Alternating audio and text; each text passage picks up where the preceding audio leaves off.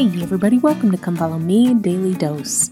I'm Lindsay Hanson and today is August 6th. Today is the last day of this week's Come Follow Me block, and next week we're going to be studying the first part of the book of Psalms. Psalms is going to be split into 3 separate weeks, so we're going to be in the Psalms for quite a while, but next week specifically we're going to be studying 1 and 2, 8, 19 through 33, 40, and 46.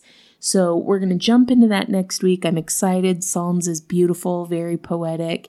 Really love the book of Psalms. But for now, we're going to finish up the book of Job.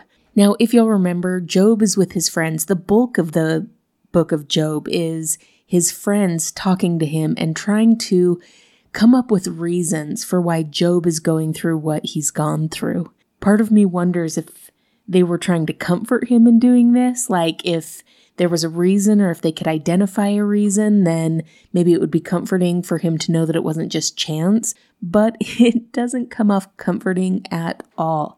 They accuse him of everything, turning his back towards God. They accuse him of adultery. They accuse him of being greedy, selfish. But something that I absolutely love that we see in Job here is that he refuses to believe the things that they've told him. He refuses to go down that road. He knew who he was, and he knew who God was, and he understood his relationship with God. He refused to buy into the things that his friends, quote-unquote friends, were telling him. But I think that there's an important lesson that we can learn from both sides of this, either from trying to be a friend to others or the kind of friends that we have around us. Here we see Job's friends exercising a lot of judgment and borderline unrighteous dominion with Job. They're calling him to repentance as if they have some sort of stewardship over him to judge him and to call him to repentance. And they don't. The role of a friend isn't supposed to be a role of judgment. It's not supposed to be an opportunity to call your friend to repentance or decide what they should and shouldn't wear or how they should or shouldn't parent. Friendship isn't about that. Friendship should be about love and support and helping one another. President Monson once said, "Everyone needs good friends. Your circle of friends will greatly influence your thinking and behavior just as you will theirs. When you share common values with your friends, you can strengthen and encourage each other." But notice it doesn't say compare or judge each other. That is not our job as friends. That's not our role. And here, Job's friends clearly go beyond their role or beyond their stewardship as they begin to call him to repentance and to speculate about different aspects of Job's life. It's clear that Job's friends do not know him well. And it's clear that God, who does know his heart, feels much differently about Job than Job's friends do. God referred to Job as being perfect and upright and fearing God. And yet Job's friends are accusing him of everything but those things.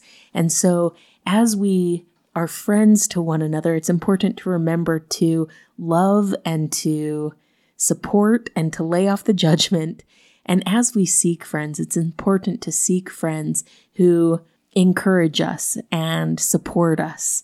Maybe help us to be better through their example, but not through their judgment and not through their comparisons. However, through all this, through these 3 friends just coming at him over and over again with different accusations, it's clear that this is a little wearing on Job and that it's been a little hard for him. Because in chapter 23, we see another trial of Job. And this is a trial that we often don't point out. It's a trial that we often don't recognize, but it's a trial that I think, if we're really honest with ourselves, we can all relate to on some level.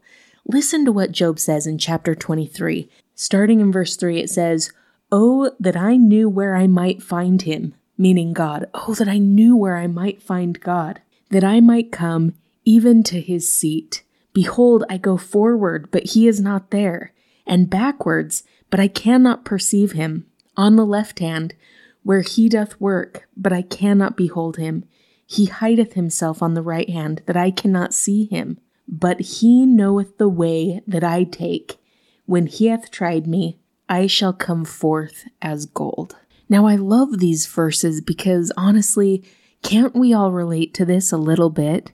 Haven't we all had an experience or a time in our lives where we maybe couldn't feel God or couldn't perceive Him or couldn't see Him in our lives the way we are used to?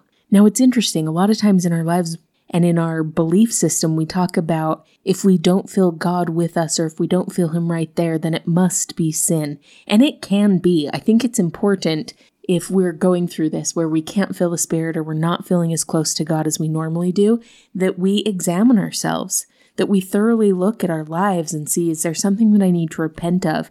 Or is there something that I should be doing that maybe I'm not doing? Or is there an attitude that I have about something that needs to change? We should take a look at our lives and look for sins of commission, omission, and disposition. But if we look at our lives and we can't see those things, then we can recognize that this is just a time in our lives where God isn't necessarily right there. And that's okay. Remember, several weeks ago, we talked about Hezekiah, and when Hezekiah had this miracle come forth, the Babylonians brought him gifts, and Hezekiah, in a moment of foolishness, decided to show the Babylonians his riches and the wealth that he had. And eventually the Babylonians took over Hezekiah's kingdom and stole all those riches. And in the book of 2 Chronicles, they're talking about that experience. They're talking about Hezekiah and what happened with him. But remember what it said about Hezekiah? Remember what they said? In chapter 32 of 2 Chronicles, verse 31, it says, God left him to try him, that he might know all that was in his heart. It doesn't say that God left Hezekiah because he was wicked and bad and awful. God left him to try him and to see all that was in his heart. He wanted to see what Hezekiah could do when he wasn't right there with him. And in our lives, sometimes we don't feel God right there with us. But it doesn't necessarily mean that we are wicked or bad or have done bad things like Job's friends were accusing him of. Sometimes it just means that he needed to step aside to see what we would do and how we would do. If you've ever taught a kid to ride a bike, or if your parent ever taught you how to ride a bike, do they run alongside of you the entire time holding on to your seat? They do for a time, yes. And that's important. That time where you can feel them there holding you and supporting you and keeping you steady is important. But there comes a time when they have to let go, to see if you are learning, to see if you are growing, to see if you can do it. And the same is often true in our lives. As we are learning and growing in our faith, God will be there, right there with us, holding on to us, running alongside of us.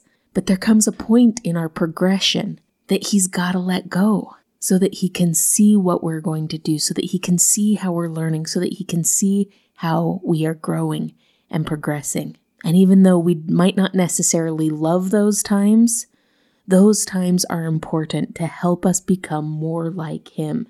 And in those times, we can take comfort in what Job said in verse 10, where he said, "But He knoweth the way that I take," meaning He knows the path that I'm on. I might not know where He is right now, but He knows exactly where I am. And when He has tried me, I shall come forth as gold. When this trial is over, I will be better for it. In those times when you feel alone, those are the times to show how you will continue to follow Him, how you will continue to trust Him. Elder Holland once said, "Don't give up. Don't you quit. You keep walking. You keep trying. There is help and happiness ahead. It will be all right in the end. Trust God and believe in good things to come." My friends, I testify that God is with us. He is near. Even when we can't necessarily feel Him close by, He is with us. And once we finish our test, once we've showed Him that we can continue to hold steady, we will feel His presence ever more in our lives. Thank you so much for listening today. If you're enjoying this podcast, make sure to follow us on social media, subscribe, like, comment, or share. This has been Come Follow Me, Daily Dose, and I'm Lindsay Hansen.